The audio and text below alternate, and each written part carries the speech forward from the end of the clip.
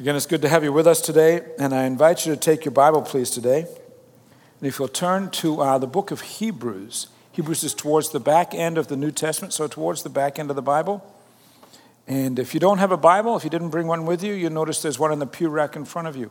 If you don't own one, take it home as our gift to you. I'd be really glad if you could do that, please. For those of you unfamiliar with Scripture, you're using a pew Bible, you can find how to find Hebrews are on the page numbers are on the screen behind me, all right? I want to begin our time together by reading from my prayer journal. I tend to write in a prayer journal about every 4 or 5 times a week, I suppose, and just keep track of what I'm praying before God. And I can go back and look at that, and I can say, oh, okay, I remember that period in my life. And usually I'll put down where I was, what was, a little bit of, it's not a diary, but it can act that way in some ways. And so I want to take you back to a journal entry of March 11th, 2014, 3 months ago. Leslie and I spent the night that night in Tiberias, Israel, which is on the west coast of the Sea of Galilee in Israel. And this is what I wrote about that day. Earlier today, we went up through the market of Nazareth and came to a simple structure known as the synagogue church.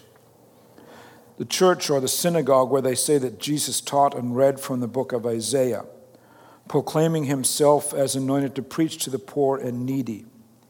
If this was the spot, then certainly the setting is appropriate. There's no ornateness, just stark, clean, white walls. Simple lives, earth, rocks, stone.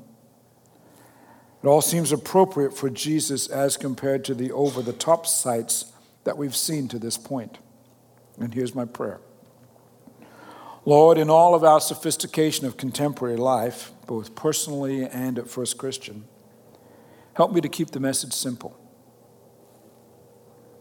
That moment was one of 2 deeply, profoundly, if you will, emotional moments that I experienced while we were in Israel. I've told you before, and I'll bring it up again yet later today, about my discovery of thought and prayer while we were at the Western Wall. That was number 1, and this was the second place at the synagogue church. And as we were standing there, you can see there are just benches that line the walls, and I had to walk away kind of down to where you see that light coming up on the right-hand side. I kind of walked down the room to there just to be a moment by myself to kind of compose myself, because I realized again that as one who is ordained, if you will, to vocational ministry, then the passage that Jesus had read from Isaiah had some applications in my life. Now, I'm not Jesus, and all of you know that. But I am ordained to officially, if you will, I've got it on a piece of paper. I'm ordained to officially carry on his ministry. And this is what his ministry was. This is what he read when he stood in that room. I said, the Spirit of the Lord, of the sovereign Lord, is on me because he has anointed me to proclaim good news to the poor. He has sent me to bind up the brokenhearted, to proclaim freedom for the captives, and to release from darkness for the prisoners, to comfort all who mourn and provide for those who grieve. Instead of grieving, you get a crown of beauty instead of ashes, the oil of joy instead of mourning, and a garment of praise instead of a spirit of despair. And if you know that story from when Jesus read from Isaiah, Isaiah was written 600 or so years prior to when he read from it. And he reads it, he rolls up the scroll, and he sits down, and it says that every eye was on him. And he didn't say anything, he just said, this is who I am, just by reading it. So as I'm in that room back at the synagogue church, that's kind of all going through my head, and I'm going, okay, if this is where he read that scroll, then what is my responsibility to do that today? And for that matter, all of us who say, if you're in this room and you say that you walk with Christ, then frankly, regardless of your ordination status, you are responsible to carry out that ministry because we are the hands and feet of Jesus. And today's passage in Hebrews points it out quite clearly, if you'll read with me. Hebrews chapter 10, beginning at verse 19. Therefore, brothers and sisters, since we have confidence to enter the most holy place by the blood of Jesus, by a new and living way opened for us, that's his body, so by a new and living way opened for us through the curtain, that is, his body. And since we have a great priest over the high... Let me slow up. I'll slow down, okay? Pardon me. Let me start again. Therefore, brothers and sisters, since we have confidence to enter the most holy place by the blood of Jesus, by a new and living way opened for us through the curtain, that is, his body. And since we have a great high priest over the house of God, let us draw near to God with a sincere heart and with the full assurance that faith brings, having our hearts sprinkled to cleanse us from a guilty conscience, and having our bodies washed with pure water. Let us hold unswervingly to the hope we profess, for he who promised is faithful. And let us consider how we may spur one another on toward love and good deeds, not giving up meeting together as some are in the habit of doing, but encouraging one another, and all the more as you see the day approaching. So what we're doing today with this passage is concluding this sermon series that we've been on and working with over the last few weeks. It was initiated by that trip that Leslie and I took to Israel. And for those who've been with us each week, give me the indulgence, if you will, to bring our guests today up to speed. Leslie and I were there for a month. We weren't there as part of a tour group throughout the month of March. But we went there simply to discover the nation as if you could just be there. And we did that. We had a small apartment just outside the old city of Jerusalem. And we were able to go where we had a rental car and we could go wherever we wanted for that month. We discovered a lot of things, including this special moment at the Western Wall. That photograph on the screen behind me is one I took. And in the first few days we were there, we went to the Western Wall in the inner old city of Jerusalem, and we went and prayed. We put our hands against those stones that are some 3,000 years old. The wall is 167 feet long. It's 65 feet to the top. And each week I've brought to the congregation this understanding that standing there that first day at the Western Wall, and we visited there many times to pray, was stunned by this recollection and this understanding that for the Jewish people, for the Judaism, it's the most holy site because it's the closest that they have to where the Holy of Holies used to be, where the presence of God used to be, namely 65 feet up and a few feet over was where the temple of God stood, built by King Solomon 3,000 years ago. I remember standing there at that wall for the first time, putting things inside in the wall like we did a few weeks ago, and thinking, you know what? The presence of God is not just stuck up there anymore. But now, because of what Matthew 27 tells us, the presence of God is open to all people, because there used to be a curtain that separated the presence of God, the Holy of Holies, from the nation.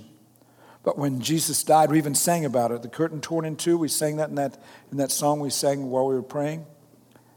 The curtain was split in two, and now God's presence is available to all, namely his Holy Spirit. We all have access to it, and throughout the last few weeks, we've been examining the implications of what all that means. For example, we know we have leadership and guidance, and we looked at that when we talked about, remember the pot-bellied pig by the name of Zipphel? Remember that? We talked about how we can experience grace, and I talked to you at that point about Shrek, the sheep that hid away for 6 years and grew way too heavy.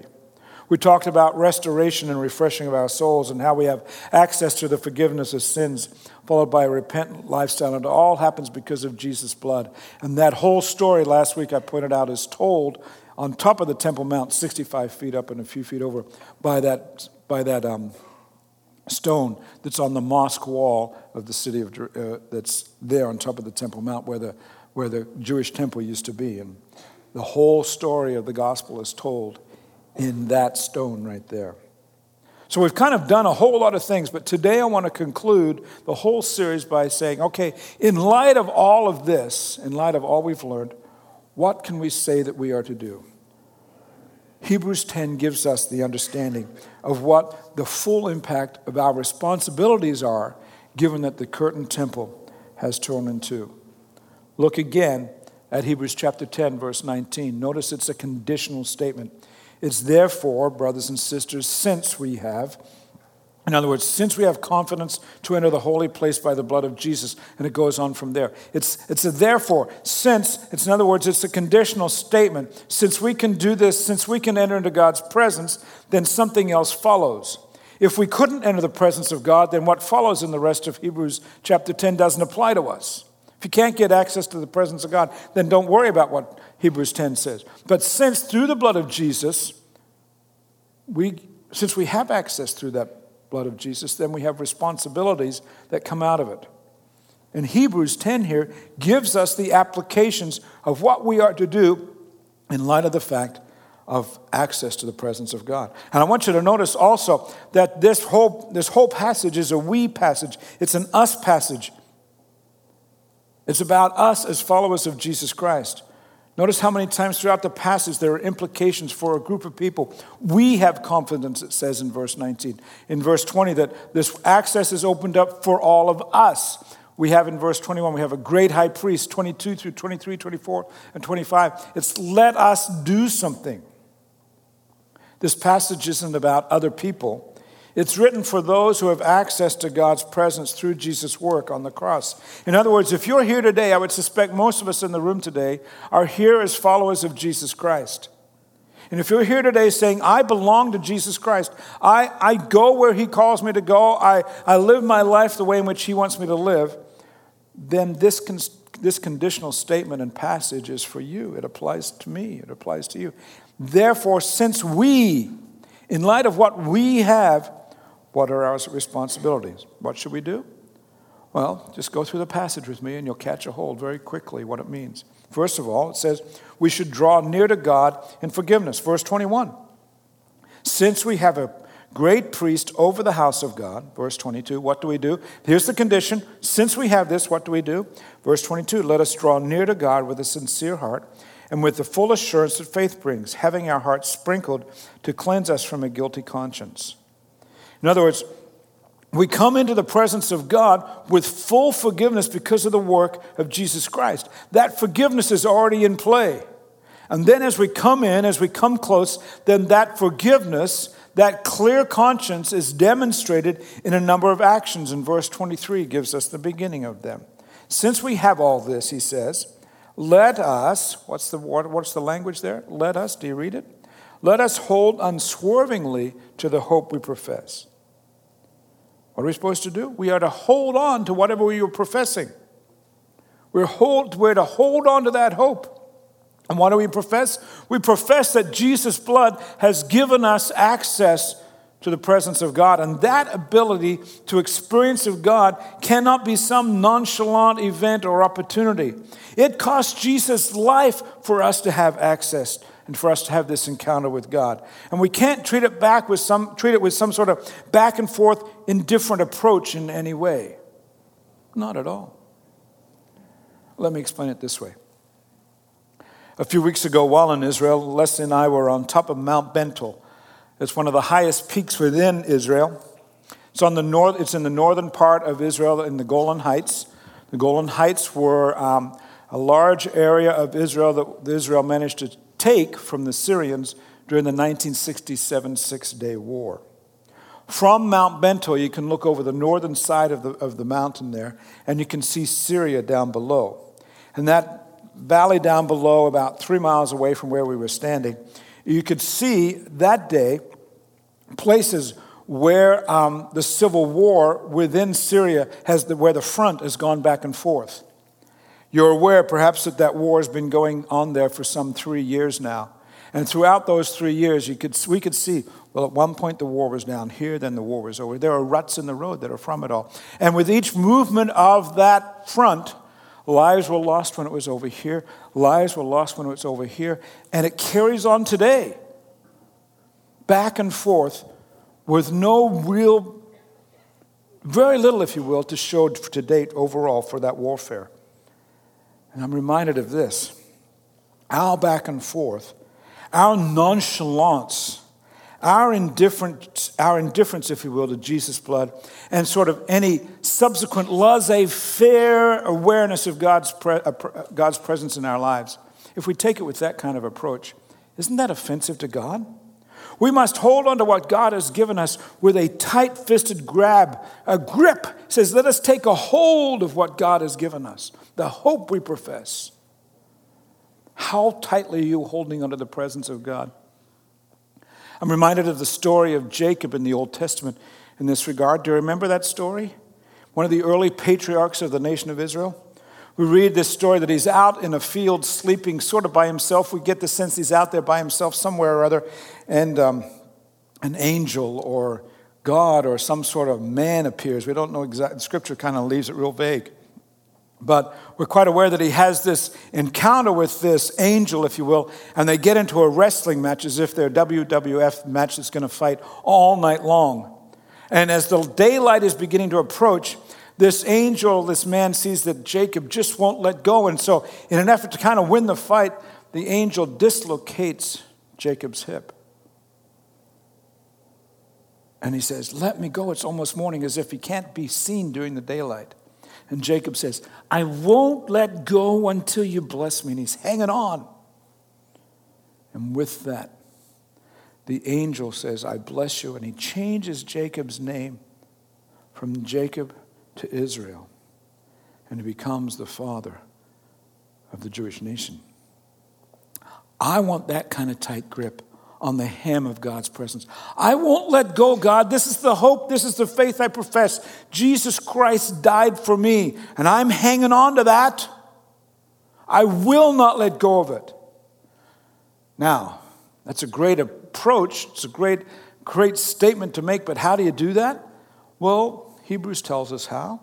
Read with me, verse 23 again. Let's hold unswervingly to the hope we profess, for he who promised is faithful.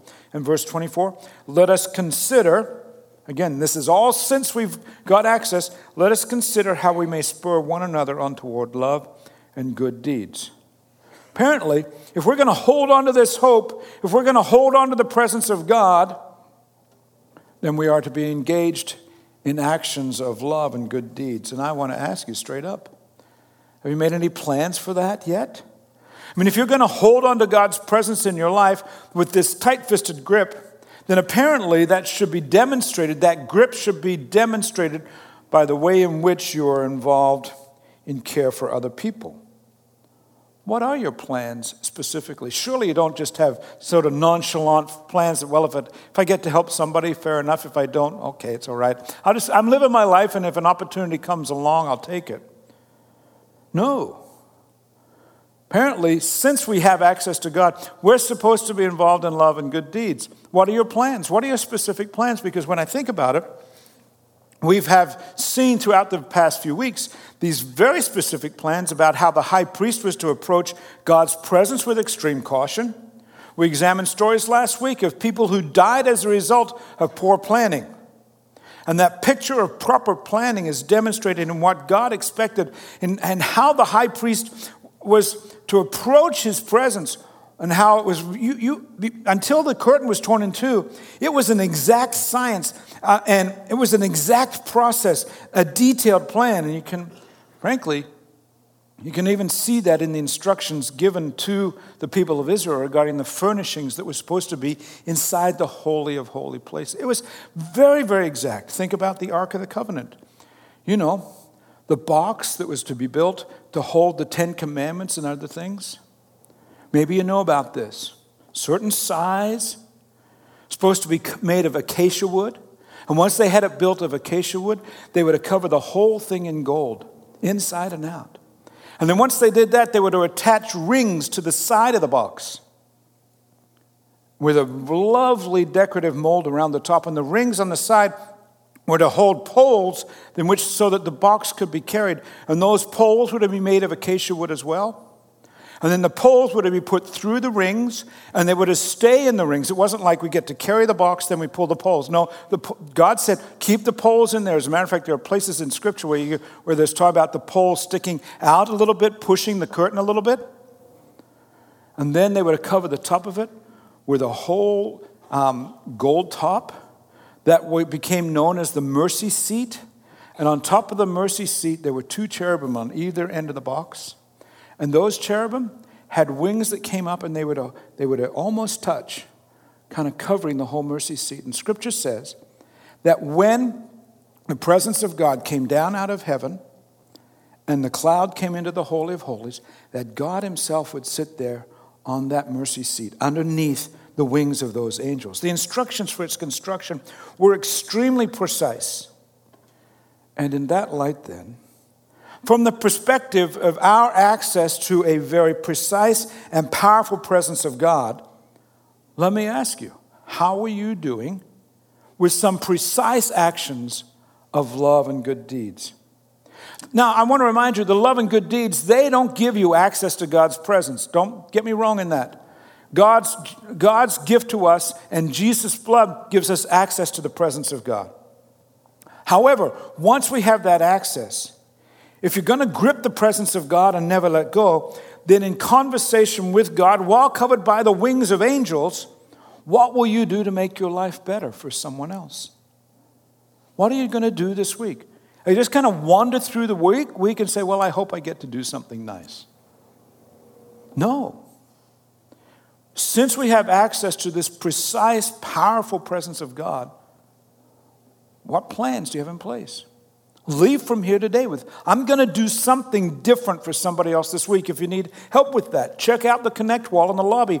The reason that wall is there is so that you can leave from here saying, I've got a piece of paper and an email address. You can even email the leader of that ministry as you leave here today and say, I've got a way to make a difference in somebody's life this week. You can step into new behavior even as you leave here today. Because look again at what Scripture calls us to do in this conditional passage, that since we have access to God's presence, we read in verse 24, let's consider how we may spur one another on toward love and good deeds.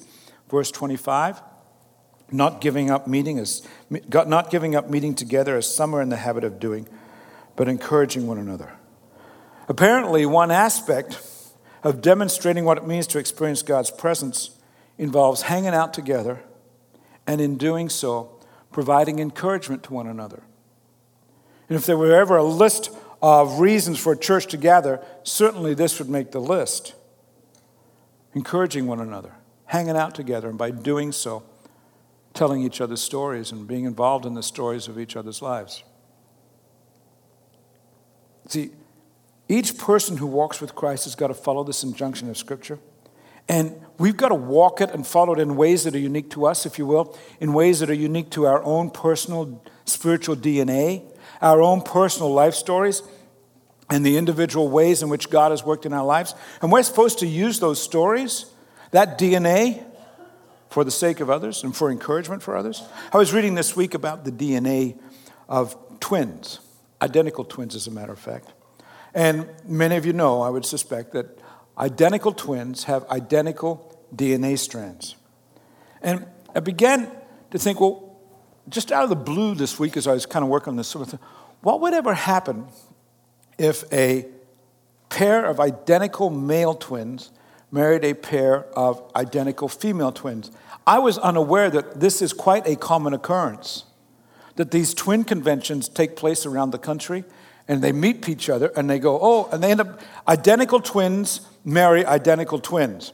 Okay, that's great, but then this thought occurred to me. Okay, if that's the case, what happens to the children?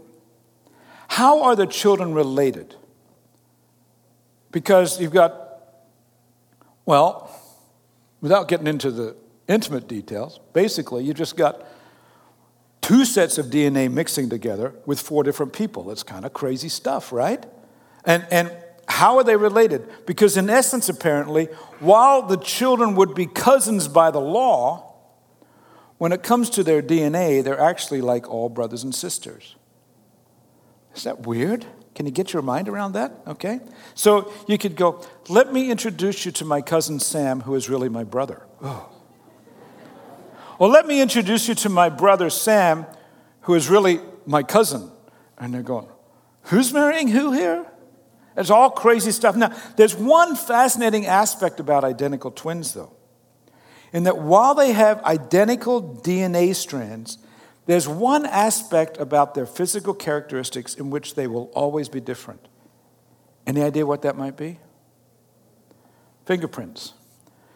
Identical twins have different fingerprints, which doesn't make sense at first glance, right? You go, well, why don't, if their DNA strand is exactly alike, how come that DNA doesn't cause the patterns on their fingerprints to be exactly alike? Here's why they're different. They will have different fingerprints because fingerprints are established by the way in which children in utero rub their hands along the lining of their mother's embryonic sac. Isn't that weird? Do you hear that again? And you think about two twins in the womb, they're not going to rub their fingers along mom's sac. It's weird language, isn't it? And I didn't know that till this week, and Fred, who's one of the staff members, he and I were chatting about this, and he goes, Wayne, that's really odd. It's odd that you know that. It's odd in some fascinating, interesting, but thoroughly creepy way that you know that. But here's the implication for us today. Each of us, we come into the presence of God, rubbing our hands against the contours and ridges of the stories and lives that we bring with us.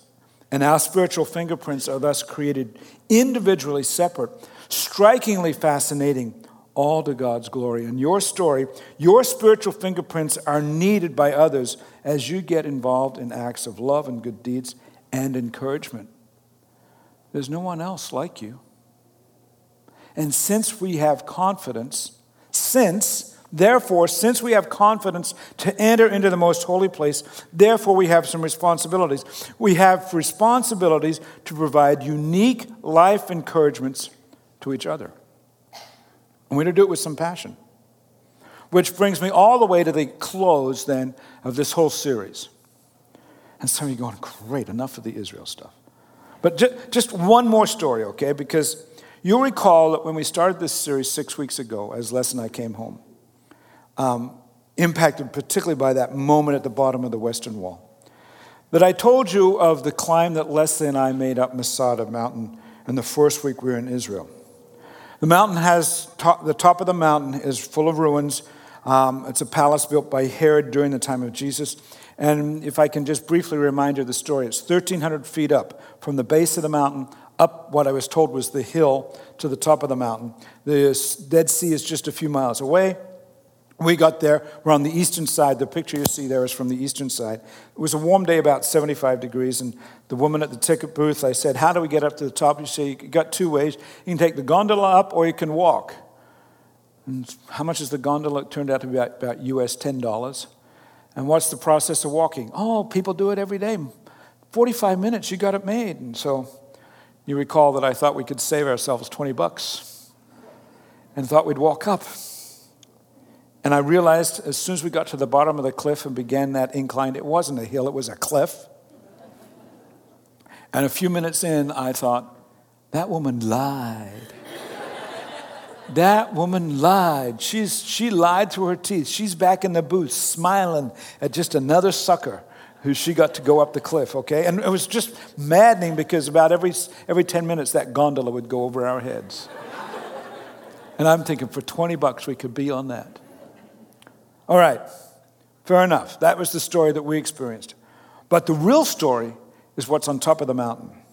Herod's palace up there is some 2,000 feet long, 650 feet wide. It's a massive structure until recent years, and particularly in the years immediately after the 1967 Six-Day War. The Israeli army used Masada Mountain, and actually that footage you're seeing is from that period of time just at the end of the 67 war. What would happen is that soldiers would be taken to the base of Masada, and they would then go from the base up to the top of the mountain. And as they were about to graduate from boot camp, the graduation from boot camp would be on top of the mountain, Masada Mountain. And at that point, they would be sworn into the IDF, the Israeli Defense Force Army. Here's why, in those years, that those recruits were taken there to be sworn in. Got to go back a lot of years into the time in the few decades after Jesus' death and resurrection. At that point in Israel's history, there were a number of revolts against the Roman Empire. And different Jewish groups would rise up. and the Romans would squelch them and kill a few people, and the Jews would be subservient again. Then they'd come up again and they'd go down. Well, it got so bad that by 70 A.D., the Romans had had enough of it, and they actually burned Jerusalem to the ground. And when you read stories in Scripture about Jesus being at the temple in Jerusalem, at that point the temple was burned to the ground, and all that is left of that temple is what we have at the Western Wall, where Jews go to pray right now. It's the closest they have to the temple. The temple has never been rebuilt, and as we've talked last week, the people of Islam have now built a mosque where the temple used to be. When the burning took place in 70 A.D., a group of Jewish people left Jerusalem and managed to get to Masada, where they barricaded themselves inside that palace. The Romans held siege to the mountain for a number of years. They eventually, on the east side of the mountain, on the other side of the mountain, they managed to build a ramp. And the ramp, you can imagine how much dirt this took to get from 1,300 feet. They got to within 225 feet of the top with just a dirt ramp. And then they took battering rams that went like this, and they literally battered against the mountain, against the fortress, until they made their way in, and they were able to take the mountain again from the Jews. But when they got there, they discovered a silent but gruesome scene. The Jews, 960 of them, were all dead. It was a mass suicide. And whether or not you want to hear that, but that's really what happened, whether or not we think it's a good idea. They committed suicide together so that they would not be taken into Roman slavery. And army recruits are taken there to be reminded of their strong Jewish heritage, and that never again will the people of Israel be taken into slavery. Fascinating. You can get the connection, right? It's a powerful statement about slavery, and they went to great lengths of their own lives to avoid it.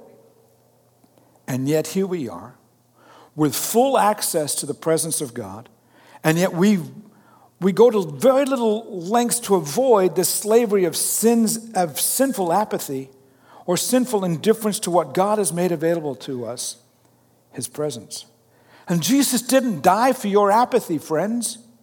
He didn't die so that we would be slaves to indifference, but so that we would be transformed men and women and young people, transformed one step at a time into His image, into His character. And we now have access to God's presence. And divine leadership is available to us moment by moment. And since, as the Scriptures say, therefore, since all that has been given to us, let's draw near, let's step in, let's step closer to God, to each other, and be used by God in each other's lives this week and in the lives of the people we come in contact with this week.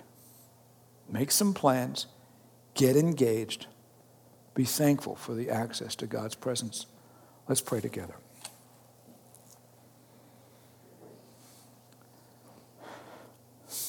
God, at the end of this discussion that's gone on for weeks now about the presence of God, we want to thank you.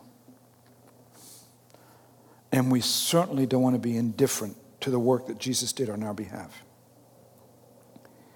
Enable us, O God, to step into the responsibilities of being followers of Jesus Christ, and to step into those responsibilities this week with some new passion, never with laissez-faire, but some new passion that says, we will do what you call us to do. And Lord, we're going to walk from this place striving to be used by you, not only in the lives of our family, but in the lives of even people we don't know. We're going to act differently this week. We're not only going to draw near to you, but we are going to be involved in acts of love and good deeds, and in the process encourage other people. Give us new hope and new detailed plans for that, we pray.